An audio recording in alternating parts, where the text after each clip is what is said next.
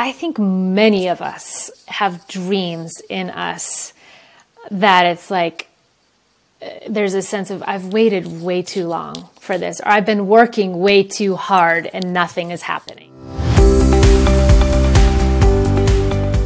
Today, I'm speaking with a truly inspiring woman by the name of Sarah Davison-Tracy.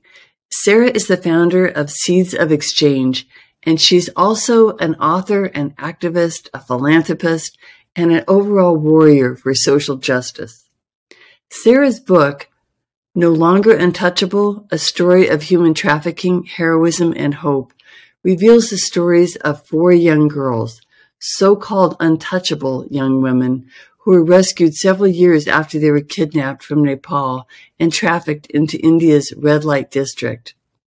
Not long after this podcast was recorded, Sarah and the 4 young women had the opportunity to meet with Nepal's leader, the Right Honorable President Bhandari, to celebrate the release of their stories in this groundbreaking work. I'll have Sarah back again when the documentary on the subject is released. But in the meantime, please enjoy my conversation with Sarah Davison-Tracy.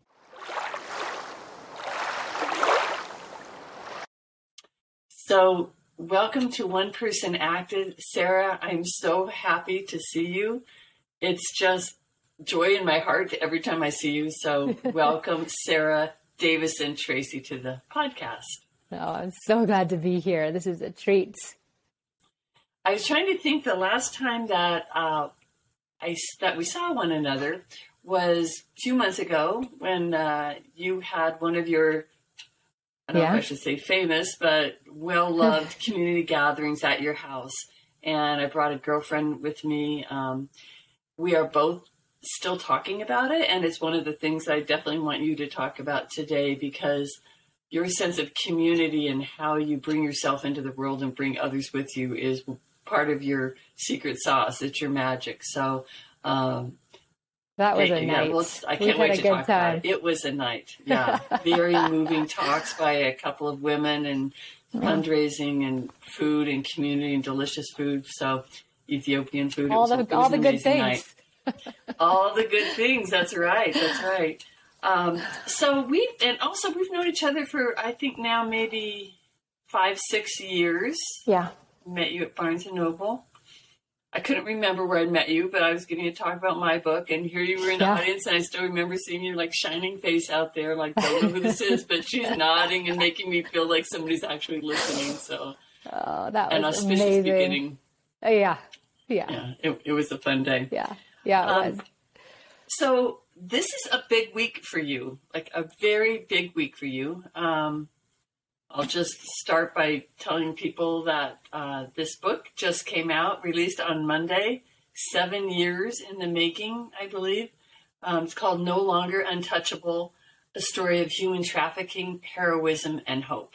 And we're going to get into this book in a lot of detail and how it all began, how it was, how you came to meet the storytellers in the book. But just say a little bit about how the release is going and how the work is going this week.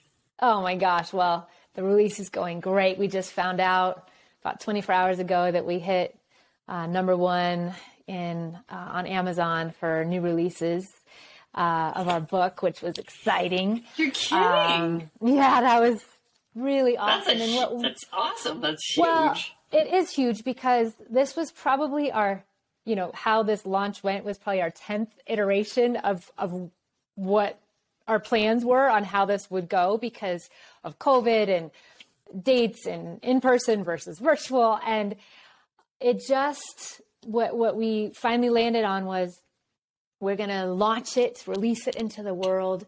And the only way it's going to make a big splash is if our community helps with this virality of sharing it with people, because we didn't have the opportunity of, a big splash of a gathering.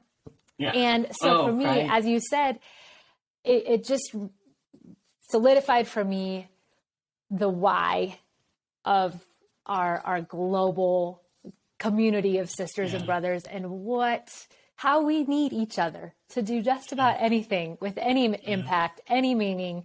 And yes, it's been a week of celebration and making connections with brand new people. And Good. It's been great. It's been great. Really happy to hear that.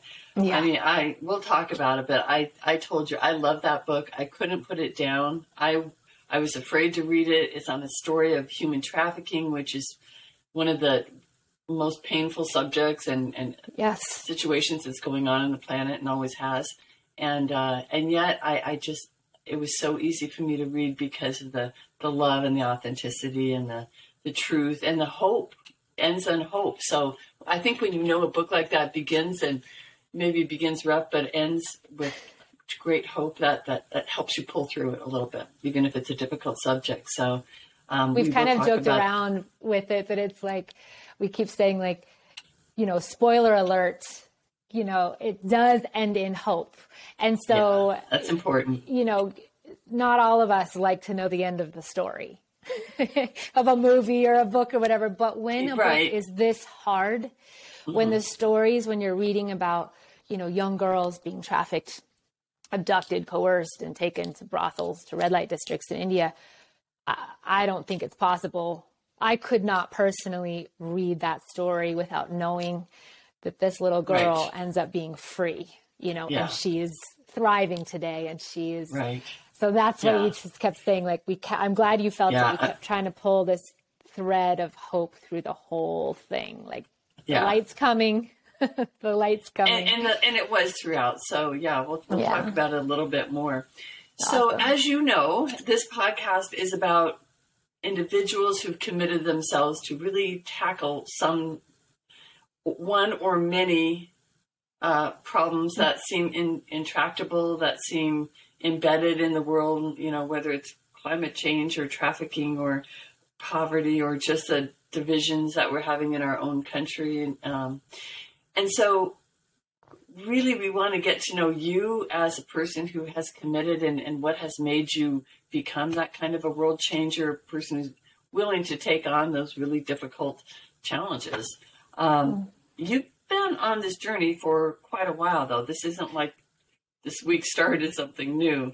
So I just, we have a lot of different parts of your life that we're going to talk about and your journey, but maybe we can begin with Seeds of Exchange, your organization, and just the whys and the wherefores of that organization and, you know, kind of how it started. Can you talk a little bit about that? Yeah. So Seeds of Exchange. Talk a lot about it. Oh my gosh. Yeah. How many days do we have on this? Open the doors. Yeah. The floodgates.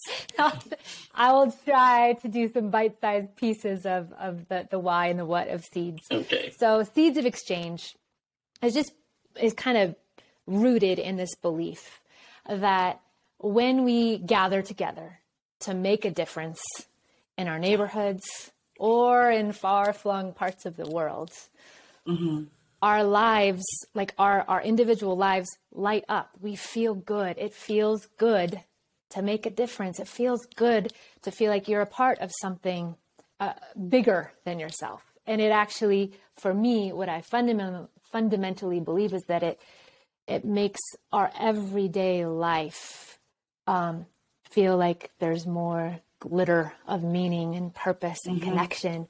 And so we use these tools of storytelling, of kind of gathering, finding ways to gather community, to be together, to learn from each other, and then really try to find ways to say, hey, try this, donate, come in and learn, hear from this amazing friend of mine and learn this story, or find one thing that you might do in your daily life to be a part of whatever cause we are talking about, be it human trafficking or education or all the things that we love to shine a light on.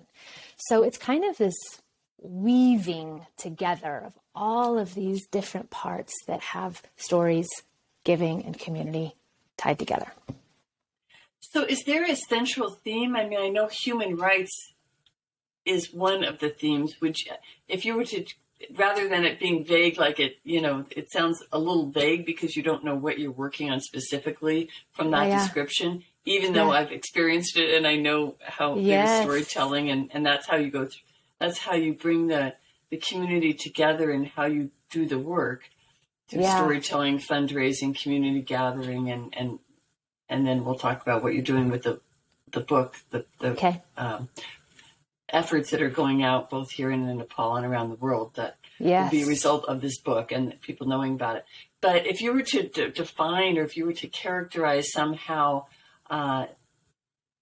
the Seeds of Exchange, like what is its mission? Because I know you have missions, and I've read your mission statement. Yeah. So our key at the heart of what we do, it's inspiring people to make a difference locally and globally. Okay. And what I love about that is when you gather a community of people, everyone has different destinies. Everyone has different superpowers and ways to make a difference. So it's not like everyone has to be in the human trafficking, looking to make an impact, looking to combat human trafficking. Some people are going to want to focus on, food scarcity, or did we lose each other? Food scarcity, or the environment, or but that's the beautiful thing about community and our unique ways of being called to make a difference, that I love kind of putting a mic up to people and shining a light on all the diverse ways we are here to do that. Well, and also that is one of the things I love about it, is that it's not just for people, you're trying to help people in a country that's a developing country, or it's not just one area, but you also invite people from who could live next door to you or live down the street from you. I know at your last community gathering, which we'll talk about, what those are for and how and when you do them. But the storytellers were so diverse. There were stories from Afghanistan and stories from Ethiopia, the civil war going on there, people who just experienced those things were there speaking. And then there were people selling jewelry to help other people in other countries for different reasons that they needed help. So it is sort of a hodgepodge, and it does seem like anybody can show up and be part of this, a beautiful hodgepodge. Anybody can show up and be a part of this with their brokenness, with their poverty, with their health issues, whatever it is. It's not like they have to show up and say, I'm here to be the hero. It can be, I'm showing up here at your home or wherever it is, just to kind of feel this, just to be a part of experiencing what love and support feels like. Yeah. Is that true for you? Yeah. It is so true. And that's why I talk about one of the other kind of themes is everyday or daily life, because what you're saying is, if that means my everyday moment right now when I show up somewhere is, like you said, being sick or being down or feeling discouraged or feeling alone, we have to be able to be in community and have conversations in the midst of wherever we find ourselves. If we wait for ourselves to feel heroic, I don't know how many of us are ever going to show up ever. Maybe today, but not tomorrow, So, or maybe this hour and not next hour. So the community really is an idea of providing that, like a cauldron or, a crucible, I guess is a better word, that everyone's just kind of contained together, and one person's strong, one person's weak at that moment. So that's really, it's a beautiful thing. It's an unusual thing. But you do have ties with other organizations, like Threads, for example, was someone who was present at that community meeting. So how do you connect with other organizations like Threads? And maybe if you want to talk about what Threads is, that's great too. But just in general, because I know on your mission statement, you do talk about with governments or with individuals and with other nonprofits. Yeah.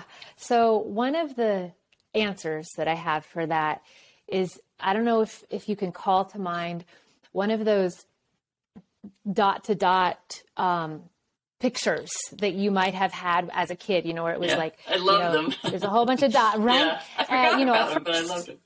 Yeah. At first, it just looks like a whole bunch of dots, and you don't know really what the picture is. And then as you go along, all of a sudden, it becomes a rainbow or a house or a flower. Right. And for me, that is my picture of this connection piece you're talking about. It's the joy of finding, like, my goodness, look at in this little corner of the world or a topic around human trafficking. How do we connect the dots so that instead of each of these organizations or individuals kind of being on their own little dot all by themselves, how do we connect the dots so we can be inspired by each other? We can learn from each other. We can collaborate and work together and harness our, connect our different communities so that we can spread the word and kind of amplify each other's voices. So that's, for me, my life is kind of this big dot to dot picture, connecting the dots in very practical, tangible ways of how can we do this so that we can really make a difference together. Right. So give the example of Threads and how you work with them. Yeah. So like most of the dots that I like to connect with, it generally, I would say 90% of the time starts with a friendship. So Kara and Ange are co-founders of Threads Worldwide. And in fact, Threads Worldwide, the company they started, was birthed out of their own friendship. So it's just, I guess I emphasize that because it is. And it's just, I really think friendship and very like our daily relationships is an important thing to realize that's really where the change is made. Because if we think it has to be something like really epic, connecting with, an organization that we have no personal ties to, or we don't really have a way to find, like, who do we send an email to? How do we connect? It's just starting with who we know and seeing where we can, build from there. So with the co-founders of Threads Worldwide, my dear friends, Kara and Ange, we have been friends, I think, for around the same, like 5-6 years, kind of like us, Deborah. And so in all of those years, we've just been talking about and looking for ways to gather people, to share stories, to share the incredible work that Threads is doing to empower women artisans around the world, to bring women together and celebrate community here in the United States, build sustainable livelihoods for both the folks that are on their sales team here in the US and their artisans around the world.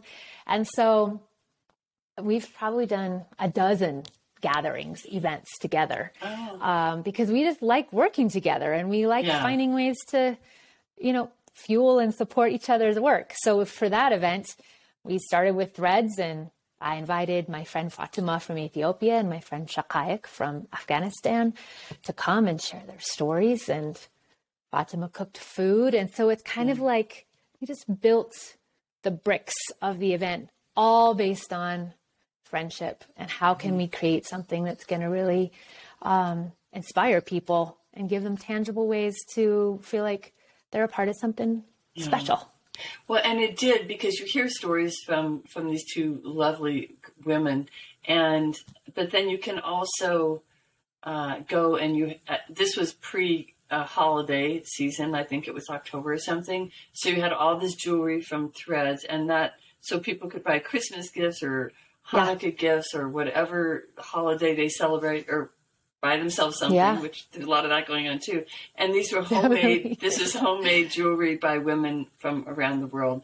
And so the money went back to all these different communities, right? So just, it's just like woven, as you said, throughout the entire event is, the celebration of we're in this together, we can help together, it can be tangibly helped, or if you don't have money, you can sit there and listen and be filled up with some of those beautiful, stories and the companionship, really. I mean, honestly, my friend Joan, who came with me, that was something, there was something substantial that happened, not like a typical bunco get together, a bunch of, neighborhood card game. I mean, it was like, whoa, something happened that night. So, is that something that you do, these gatherings? Like, I've been there for the book launch. I've been to a couple of different ones. Yeah. I mean, how often do we say this? Pre-COVID, I did it a lot. Right. Back in the old days. So, it's kind of neat. I mean, looking at when we had that gathering that you and Joan were at, it was kind of in this little bubble of a time where it was safe to gather, and then, got lucky. Things kind of shut down. So, whenever I can gather people, as you say, with a purpose, with a sense of how can we create an event that will fill people's cups up and meet them in their, whatever is happening in their everyday lives. I love to do that. Yeah. Well, So, I know yeah. you love to do it. And in fact, I was going to see if so this book that you wrote, 2018, I think it was, and there's a companion book that goes with it, but this is called Live Ablaze and Light Up the World. And it's also an incredible book. It's one of the books that you can just pick up and read a page, or have just a moment, like we just shared before we came on, we shared a moment of pause. What do you call it? POP. What is it? What does POP stand for? A place of pause. Place of pause.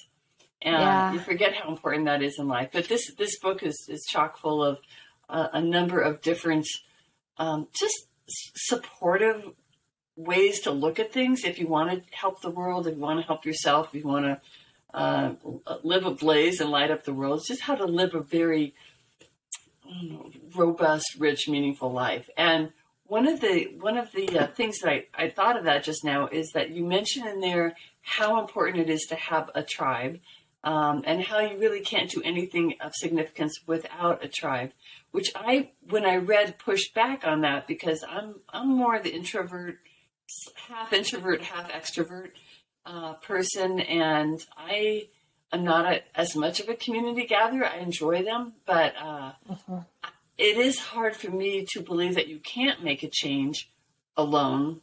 I think there are people who have. It's probably not as typical. Would you talk about that a little bit? Because you're pretty strong about it in the book, like even speaking to complete introverts, saying, yeah, you need a little help. So I don't know. I don't know if I totally agree. So sell me on that idea. Ooh, I like it. Sell you on it. First of all, I too am an introvert. And definitely that's why I talk about those places of pause, those pops. I really believe that, for the most part, I and much of the world, as I look around, has way too much activity and not enough margin. And so it has been and will continue to be a lifelong journey for me of kind of finding my latest way to think about that is just to live in a deeply spaciousness in my activity level, and then just in my thinking and in my soul. So introverts of the world unite. I'm with you on that. That's a good line.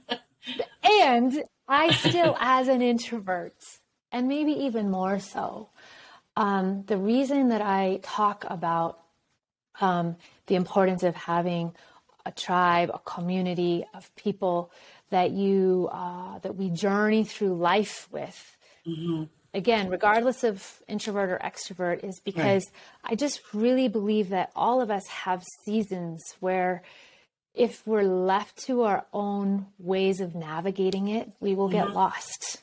I think there's certain patterns, vulnerabilities I have in my life where I just, I'm blind to something in myself or in the world. And it takes someone that really knows and loves me to be like, to have a conversation about some of these things that I might miss otherwise. Or if I find myself really struggling and confused or overwhelmed, to be able to have people that I can be really open and honest with about that kind of raw, I call them like raw and real gritty human moments. Where maybe they don't fix it.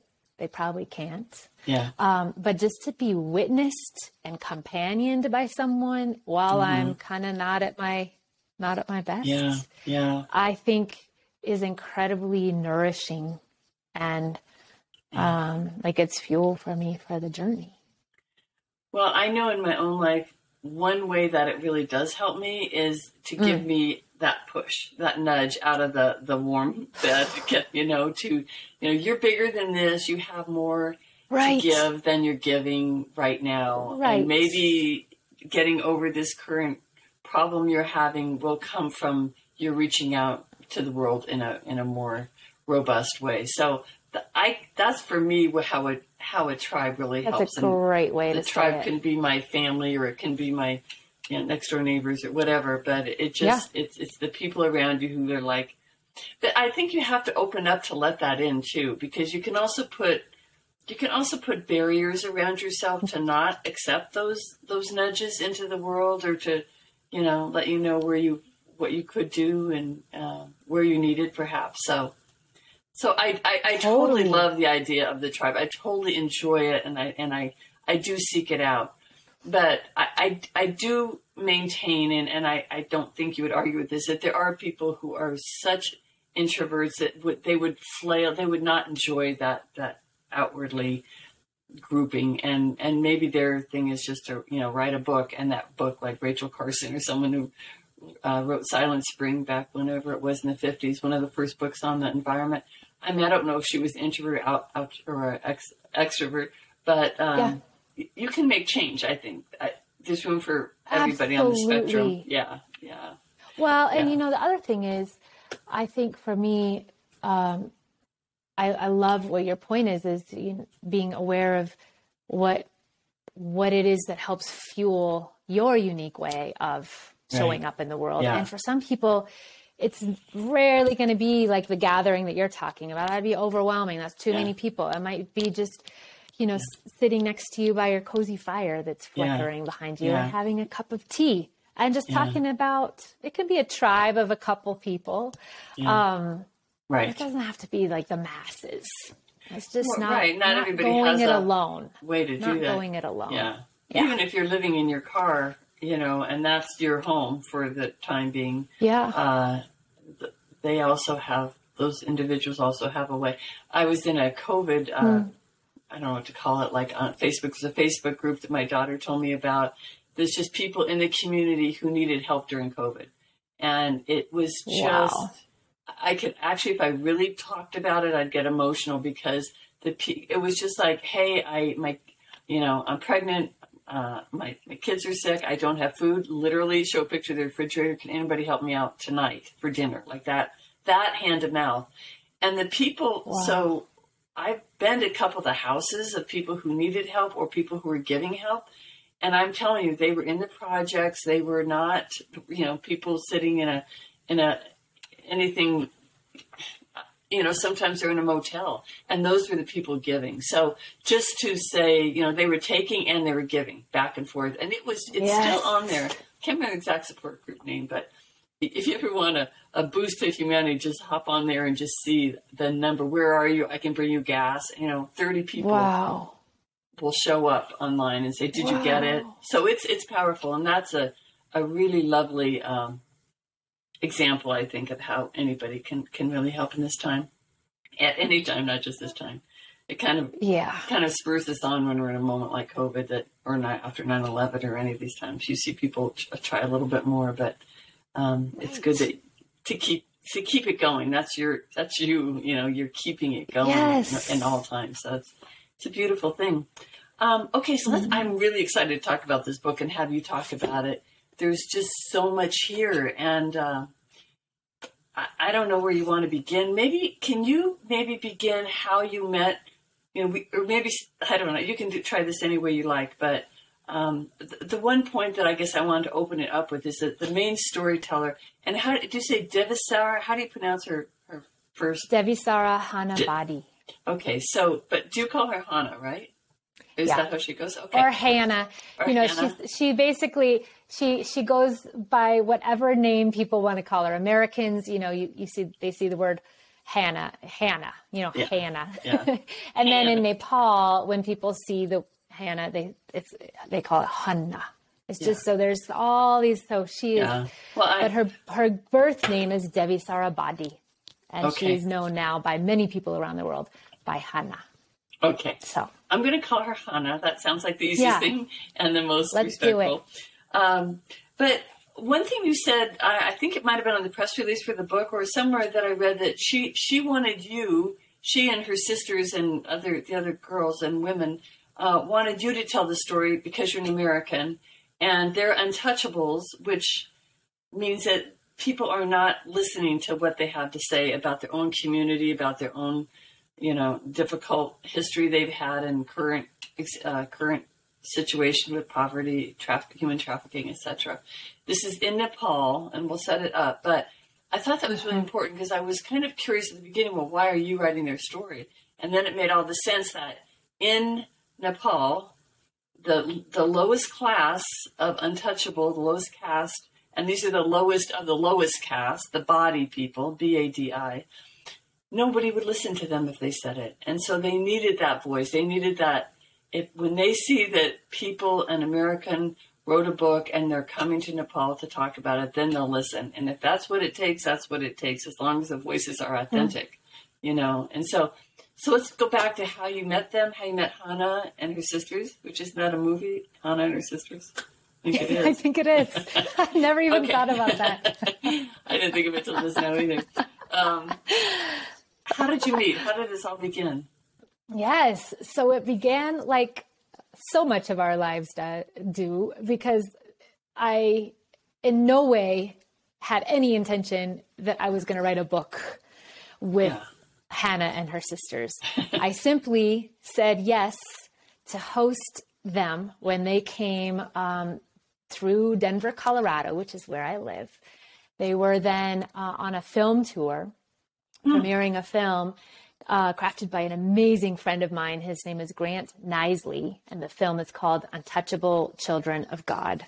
Wow. And it is a film about the body people that you just spelled, BADI, the body people, this caste or class in Nepal that is, as you say, Deborah, the lowest of the low in terms of social hierarchy.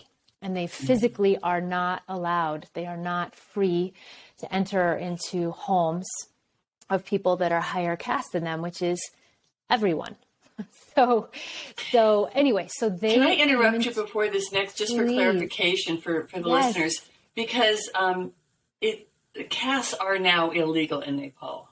I can't remember what year that happened, but just like racism or just like women's rights or just like slavery, it continues for decades. It has that life, like a top that goes on spinning, for many decades. So it is illegal to have a caste system, but the culture doesn't change. No, the movement for making it illegal started in the mid 1950s. It was officially abolished in 1962 in Nepal. But as you say, it is alive and well in much of Nepal. In fact, Devi Sarahanabadi, our lead storyteller, was just like last week, had to leave the apartment that she was paying rent in, because her landlord found out that she was body and did not want to be drinking from the same water source, didn't want to be using the same stairs to get up to their, they go up the stairs and then one door is to the right and one is to the left. She didn't want to be stepping in the same stairs as Hannah. So how was that a legal thing that she could force her to leave if it's illegal? There's no enforcement of anything way like for that. her. So and Hannah loves plants, so she had all these potted plants in her leading up to her place. And her landlord threw them all off, smashed them to smithereens. And Hannah said in that moment she herself felt smashed to smithereens. It feels very visceral. Yes. She said, we're just writing a book. It is about to come out next week, because this happened last week. It's about to come out, and this is happening. But then she does, and like the invitation is for us as human beings, how do we use that pain, that anger, the hurt, feeling like totally demoralized yet again? And she chose to use it to put that fuel into how do I share this story? How do I live with love? Yeah. And she's going to be okay. She has a roof over her head. And, but I say that because it is illegal, but very significant current reality right now for our sister Hannah. Yeah. Actually, I'm glad you shared that story. Yeah. So anyway, these, this is 12 people ended up needing a place to stay for a week for this film. Their film tour stop here in Denver. So our house had like 6 of them, and then some of the others were like parceled out to neighbors and friends around the city. And I wish I could go into all the detail about that, because that was an amazing time. But what happened, again, because I think so much of what really matters just happens in the context of our daily life, like I just said yes to hosting some strangers from Nepal in our house, which is not a small thing to do. Yeah, I mean, it's not. Yeah, we had cooked together and sip tea together, and I tried to do some Bollywood dancing together. I'm not a good dancer. And we went on some road trips to get them to different speaking engagements. Oh. And during the course of just sharing our stories, talking about life, they heard that I am a writer. And we had this very, very special, very quick, very deep connection. And on one of our road trips to get to one of their speaking engagements, they asked me, Sarah Didi is sister in Nepali. Sarah Didi, would you write our story? We have been looking and praying for 5 years for someone to be that person. And we think you're the one. Whoa. That's hard. That's a hard offer to turn down. Well, in that moment, I had all the reasons to turn it down that you mentioned in the intro. Like, there's someone more educated about caste and about human trafficking and about the country of Nepal, and someone that has their PhD in one of those studies or something, or it's someone somebody Nepali, who's more, or someone who's Nepali. Right. All the reasons. And right. The way I navigate really big decisions generally is talking to trusted friends, praying a lot, being quiet and listening. And I kind of took a month or so to kind of do those things and came out of that with this, like, I think I don't totally understand it yet, but what I do sense is that it's a yes. And then I'm going to have to figure out all the stuff I don't understand to make my way into the yes. Interesting. So that's it. It just became. But I always joke around. The book started in a very simple, ordinary way of a week-long sleepover in my house, hosting a whole bunch of amazing young folks from Nepal. So then they took you, once you decided that, yes, you're all in, which speaks a lot to who you are as a person, right? That you're brave. You'll take these leaps of faith that, you'll jump and then the road will appear, kind of a person, right? So how did you go to Nepal? Like, how did that unfold? And what was that like? So the other part I want to mention is that this community from Nepal came in 2015. Okay. And now it's 2022. So that's been 7 years of a journey to make my way. I said yes in 2015, and then 7 years transpired. And so I want to mention that because that's one of the things I love about the story of this book is I think many of us have dreams in us that it's like, there's a sense of, I've waited way too long for this, or I've been working way too hard and nothing is happening, or, maybe I didn't hear the yes. Maybe it was a no, and I'm just, I need to just fumbling and stumbling and Yes, and there was a lot of that in the last 7 years. It has not been this like roller coaster of all.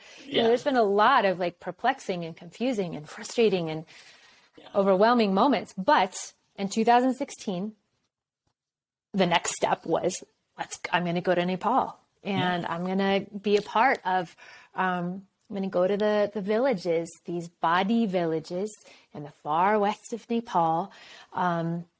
They currently, the Badi people, for the most part, they don't own land where their villages are. They've been a community that has been without, they have not been granted citizenship in Nepal. They don't own the land. There's a lot of. Where do they come from? I did not know they were Nepali. They have lived in Nepal, but they have not been legally granted citizenship because until, they're Catholic. yeah, until around 2007, some things started happening that is slowly changing. So we made our way to these villages and had lots of conversations. And for me, it was just about, getting my feet on the ground and getting myself there to be in the space and drinking chai and having food and listening and watching and learning. And you were alone? You went by yourself? I went by myself on that trip. But I wasn't alone, because I went, and Hannah was our activist and lead storyteller, was my steady companion, and then a handful of other really amazing folks. And then we began, Hannah assembled the storytellers, 2 of her biological sisters and 2 friends that in Nepal, it's just, everyone is your sister and brother. So she calls them all her sisters, but 2 are her biological sisters, 2 are her friend, sisters. Okay. And all 4 of those young women were trafficked out of Nepal into New Delhi and were enslaved in the red light districts in New Delhi for anywhere from 1 to 13 years. And all of them were rescued or are free. And these girls, which is why there's hope and why there's heroism, and their rescue, I think it's pretty unusual, that, I'm not sure that I'm correct in that, but it seems to me that it's a more unusual situation that somebody actually comes for them. Because aren't they often, at least I know some in the book, were actually sold by their own family members, by a cousin, and sometimes they're promised at birth to be. So we're talking about hundreds, or I don't know the number of years exactly, but generations and generations that this has been going on. Right. And how do you, when it's your own cousin or father or mother who sells you, who's going to come for you? So it is, I think, their rescue. And it just feeds into that whole idea that, if you're a slave, or if you've been treated as such a subhuman, with no dignity for so many years, it's hard to find your own dignity.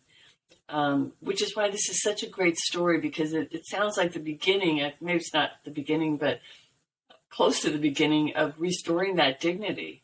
It seems like that's part of this journey that you're helping. Yes, and you are right, Deborah.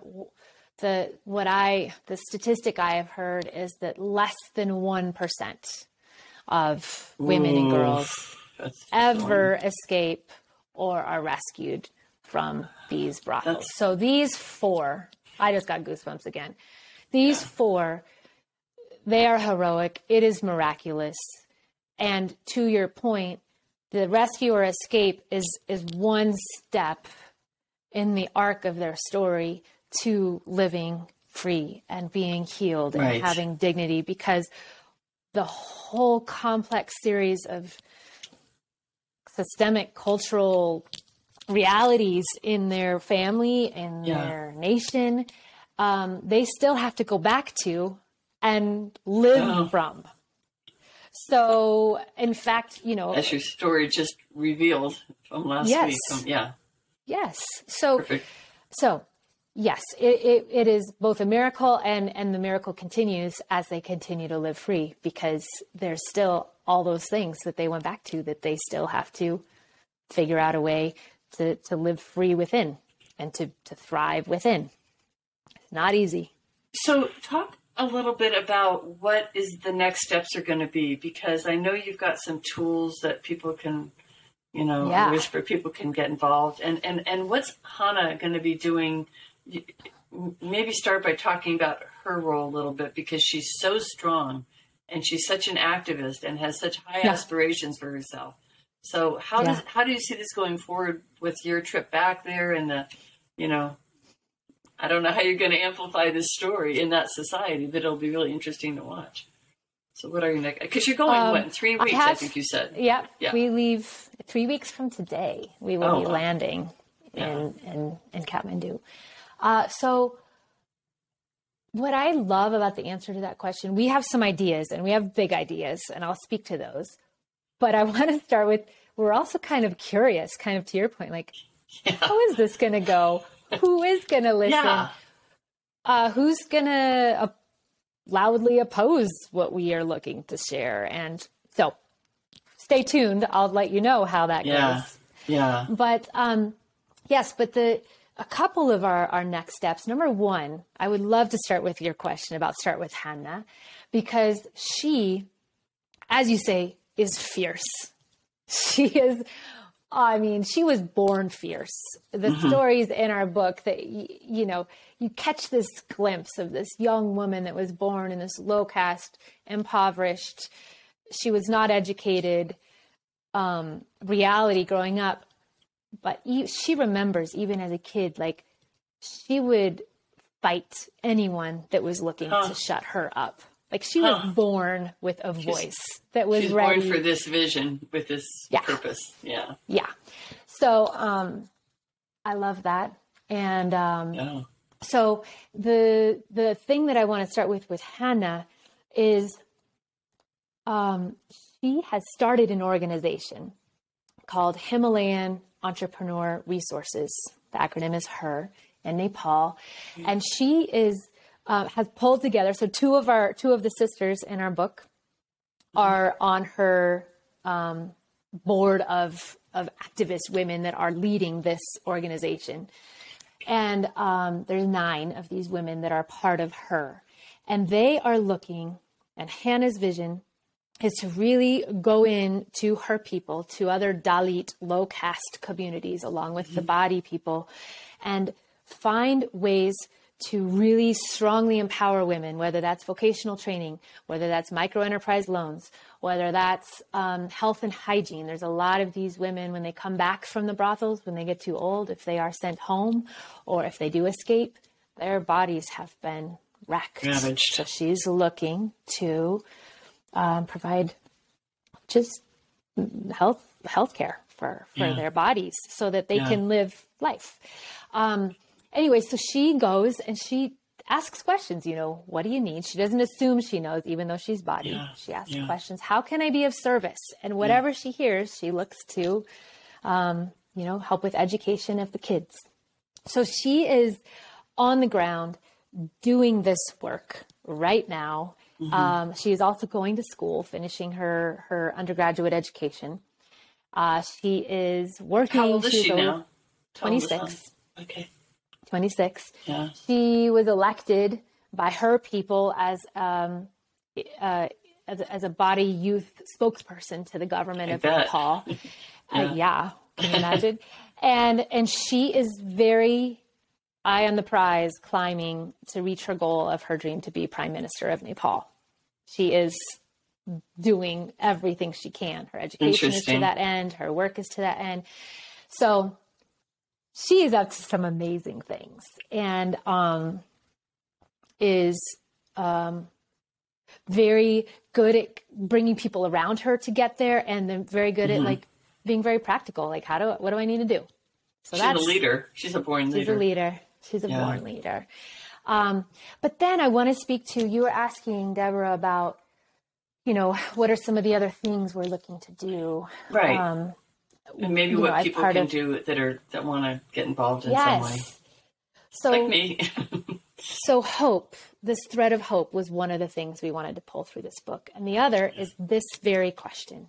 We wanted to share these stories and invite people to read these horrifying, kick you in the gut stories, not just to sensationalize or to stay distant and look at this horrifying cultural situation. We really wanted to share these stories so that when people got fired up to say, this is not right, to then follow with a question and our answer, please come and join and do something with us to combat this.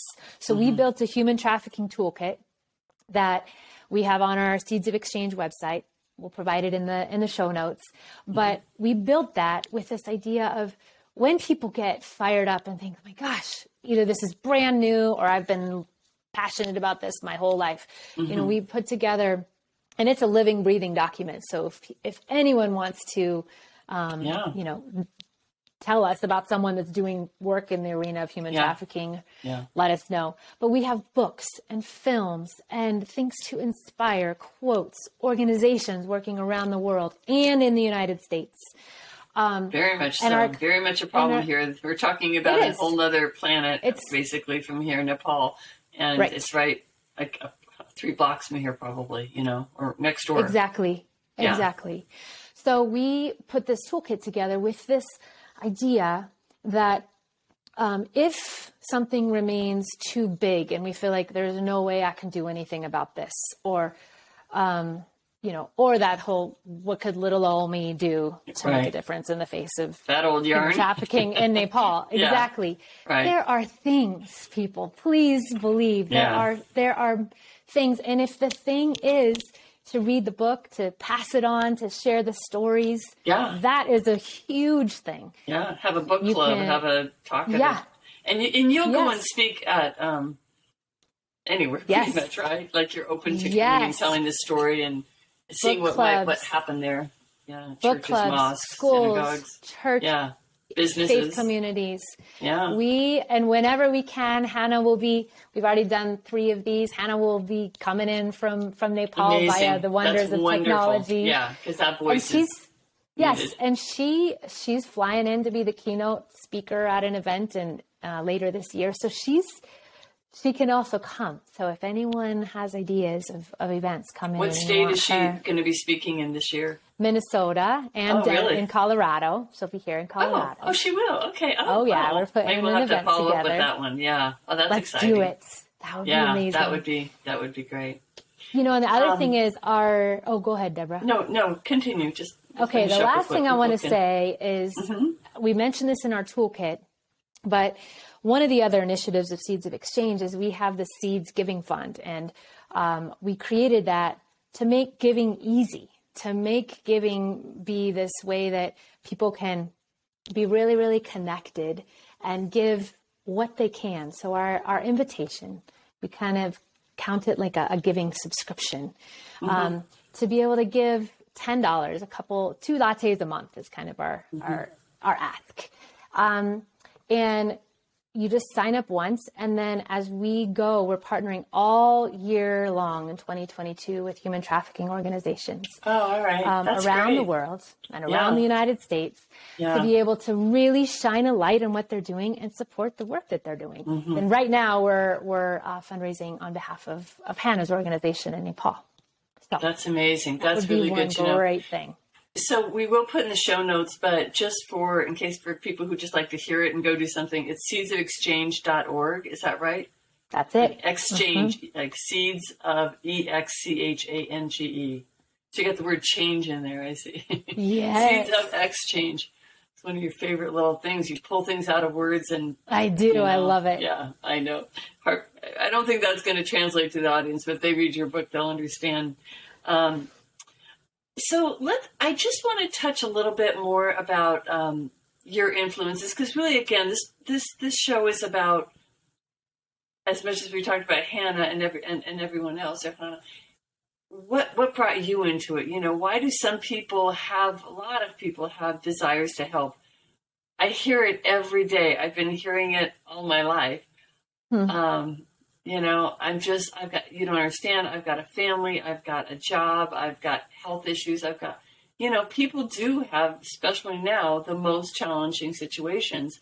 But there's always those people, like I'd mentioned on that COVID help thing on Facebook, that you don't have to be in any certain place. So what was it about you, that allowed people to say, well, she's not, Will you tell me, like, what was it that brought you into it? And at what age were you thinking, I really need to be an active person in the world, like not just observing? Or one quick thing I'll say, another thing I've noticed is that I see people when they read something, it almost feels like they've done something, like they're very concerned about climate change, but then you don't see the action anywhere, or I'm very concerned about animal rights, for example, but there's no change in their behavior. So what is it that makes you or other people act and not just feel like they did something because they became knowledgeable about the situation? Well, and honestly, that is why we talk in Seeds of Exchange about really inspiring tangible ways to care for each other, and tangible ways to act. And I do believe fundamentally in our core, I would argue all people really, it feels good to care for each other, whether it's a very, like you said, the gas, taking a can of gas to someone who's in need of gas, that imbues your life with meaning. It and actually so does have a physical component to it, like it raises your level of, I forget it does. And so for me, I think I don't know either, but I know what you're saying. But so for me, that is why in the world of Seeds of Exchange, serotonin. But it does. It has an exact. It raises it, and I've even seen people talk about, is it selfish to be helpful? Because there is such a rush of joy when you do hand somebody $1. I don't care what you do. People have experienced that. So sorry to do it, but it's so important. It's so important. And so for me, that's one of the tenets for me is how do I share stories, and then when people feel that like angst of what's happening in Hannah and her sister's lives, to follow it up with like, here's one step. It can be a tiny step, and that's the only step you take. Fine. If 1 million people take that tiny step, that becomes huge. And so I think however we can in our lives kind of talk with people about small, the honoring and valuing small acts with great love, and saying, this is plenty. You don't need to do more, because again, if we wait for the more, sometimes we don't even do the one small. Right, that's right. And it's like an addiction, like a healthy addiction. That once you do it, you don't want to stop, right? No. You might hand somebody $1, and then next time you might want to, walk across the street, and they take a little more effort to hand somebody $2. Like it builds on itself, and as you enjoy the benefits of it yourself, it also does help you want to keep going. Yes. But you were asking about my when did it begin, or young influences. And so for me, I was the kid at a very young age. I had my room like wallpapered with National Geographic, photos of communities from around the world. And I always loved to read that. Those were the stories I would love to read. And at that point, it was more like you're saying, I was more devouring stories, but I didn't really have any idea how I could myself engage with them. I was just I was learning. I was a young one, taking it all in. But curiosity about the world and there was a love that was being born in my heart for people in the world, even at a young age. I do see that. And so I had the good fortune and the blessing of being able to go to India for the first time when I was 15. So, my perspective about the world, my body, I'm still growing, like I'm still forming. And so I really believe having this formative experience really helped to put my life in this trajectory that it is now. Interesting. Because even then I remember having these moments of being in Calcutta and just being overwhelmed by the differences, the language and the smells and the music and the stories and the press of people.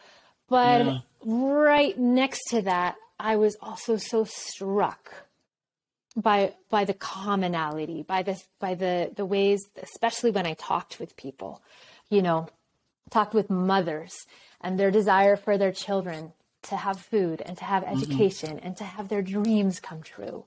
The desire of people to be able to make a difference in the world.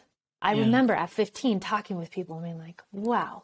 So we're not all the same by any stretch. Right. But in our core, there is a lot that connects us, that is similar. And so I became super passionate, even when I was 15, at coming home and how do I share that story of celebrating the differences and also saying, and look at all of these similarities. And I really was even compelled then, like, how to invite people after I talked about my trip. I remember going to the Rotary and talking to all these old folks back then, right? 25 and 30-year-olds, 40-year-olds. Yeah, I'm sure they're right. Yeah. But then, really having specific things. So I started fundraising even then, for the orphanage where I volunteered. Yeah, I see. If you tell a story, how do you share something a way to be able to... Yeah, because otherwise it's just a story, right? Yeah. It's not that there's anything... I think any story is important, even if there's nothing that follows it up, because it changes us and it educates us. But yes. Yeah. I would really encourage people to, a couple things that you said that really spoke to me. One is that you were obviously born with this in your heart, it flourished as it traveled and had some opportunities that maybe not everybody has had. But I have seen in my own life, like, people who really never had that calling. They just really don't. And it's nothing good, bad, or indifferent, but it just, I'm trying to take care of my family, and that's my value, and my neighborhood or my own community. Those are their values. But it is interesting that people who have never helped anything, and then they just get this calling at some time in their life. They might be 80 years old. They might be. I remember one time I got my family to donate to make some things for the local shelter, homeless shelter. It was just a little thing like a Christmas. And I will never forget the difference. Like, my father was so excited, like, instead of just, he never did that kind of thing, but you put the structure in, or you give the idea, or you show the way. And, like, he was a different person. He goes down to some wholesale place and he's stacking up, and then he's telling everybody what he did. And, it's because he grew up in a place of real impoverishment and not really learning to do that. So some people just need to be exposed or to feel it, You don't have to think, well, I didn't grow up like Sarah and was struck at the age of 10 or 15. Thank you. Yeah. Yes. It can happen anytime. Yes. Yeah. And be small. Yes. And I love, though, I do fundamentally believe every person has a gift to give to the world. It's Absolutely. not philanthropy and giving is not for the millionaires, and it's not even always about money. It can be about a small act of holding a door open for someone. Or my next door neighbor who I read to because he's blind, but I get more joy out of it than he does. But I mean, it's like, that's like something that's good for both of us. And there's nothing but time and yourself and your presence. So there's so many ways to give. Whoa. We're getting close to the end of our time. I do want to ask you one thing, because I think it's just a good wrap-up question, maybe. And it's about following your dreams, which is something that many people talk about. But how do you know? Like, some people will say, well, I was just called to start Seeds of Exchange, or I was just called to write this book, or be a nurse, or be an accountant, or whatever. Like, how do you know when you have a dream, do you think? Like, do you have a feeling about that? Like, who's telling you have this dream? Is it for you? Did you have an experience with that? Yeah. Just one technical thing. Do you want to re-ask that? I got a chime in my ear and I have my phone on Do Not Disturb. I'm really sorry. Did you hear the chime? No. Okay, never mind. How do I know I have a dream? Here's one of the other pictures I've had with the answer to that. And I just, in my experience in my life, and as I watch people who are dreamers, but tangibly so, they're actually doing things with their dreams. What I notice in my life and in people's lives around me is that it's just about one step at a time. And for me, I kind of talk about it. Another word picture I have is it being like a treasure hunt, where it's like, today, what do I sense the step towards the dream is today? Even if I don't have the full picture, even if I have a lot of other needs clamoring, kind of what you're saying, if I'm in a season where I have no bandwidth to feel like I can be a difference maker. My kids need things, or my family, my work needs things. Yeah. what's the one thing that is calling me, not a should, not a not to, but just out of desire to be able to move towards that dream. Yeah. And also the other thing is to have the long view. I mean, we all have seasons where it feels like just the dream is just to survive the day, you know, to make it through this hard season of life. And I think we have to also take the long view and say, you know, sometimes that is the work. And it is to say, I might not look like I'm moving towards my dream, but the seed is there and I'm not going to forget it. But for now, I need to just focus on getting through this day. That's very helpful, because dreams, sometimes they do have to wait. People say they can't wait. Sometimes they do have to wait, but it doesn't mean you're not cogitating. You're not. And I think the key word you said there, for me anyway, was desire. Like, how do you know if you're supposed to do something? How do you know if you're called, or how do you know if you know, whatever it is, do I want to go to grad school or anything? It's that desire. The same desire keeps coming in from all these different angles. Like, you'll read something and it you know, your mind is searching for evidence, I think, or for answers. And so if it's a desire that doesn't go away, you know, and it just keeps coming back to you, I think that's, for me anyway, I think that was a perfect word to use, was desire, because it's subtle. You know, it's subtle. It's not going to come and knock you on the head and say, do this, you know. Right. But that's a great answer. Sarah, this has just been so great. I don't know. I loved hearing about everything you talked about. I would love you to, maybe if you just want to take a minute to talk about how people can, you have the website seedsofexchange.org. But if people, let's say they wanted to be part of your community, or they wanted to learn more, is it all on the website? Is that the best way?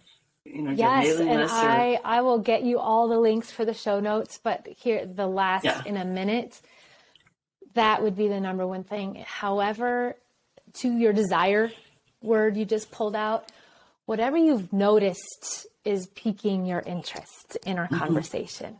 I would love to hear what that is. So yes, send me an email, reach out to us through our contact tab on our website. Yeah. If there is an event that you have coming up that I or Hannah and I can come speak at, we would love to do that. And that's virtual or in person, club, right? Virtual, in person, tiny book club, big conference, or you know, big stage, little living room, all big joy for us. Yeah. And please consider donating and joining our Seeds Giving Fund, so we can just harness the power of what we can do together to make it something people can do right now in the next 5 minutes if they really felt compelled to help. And also, we might. Where can they get the book? This Amazon.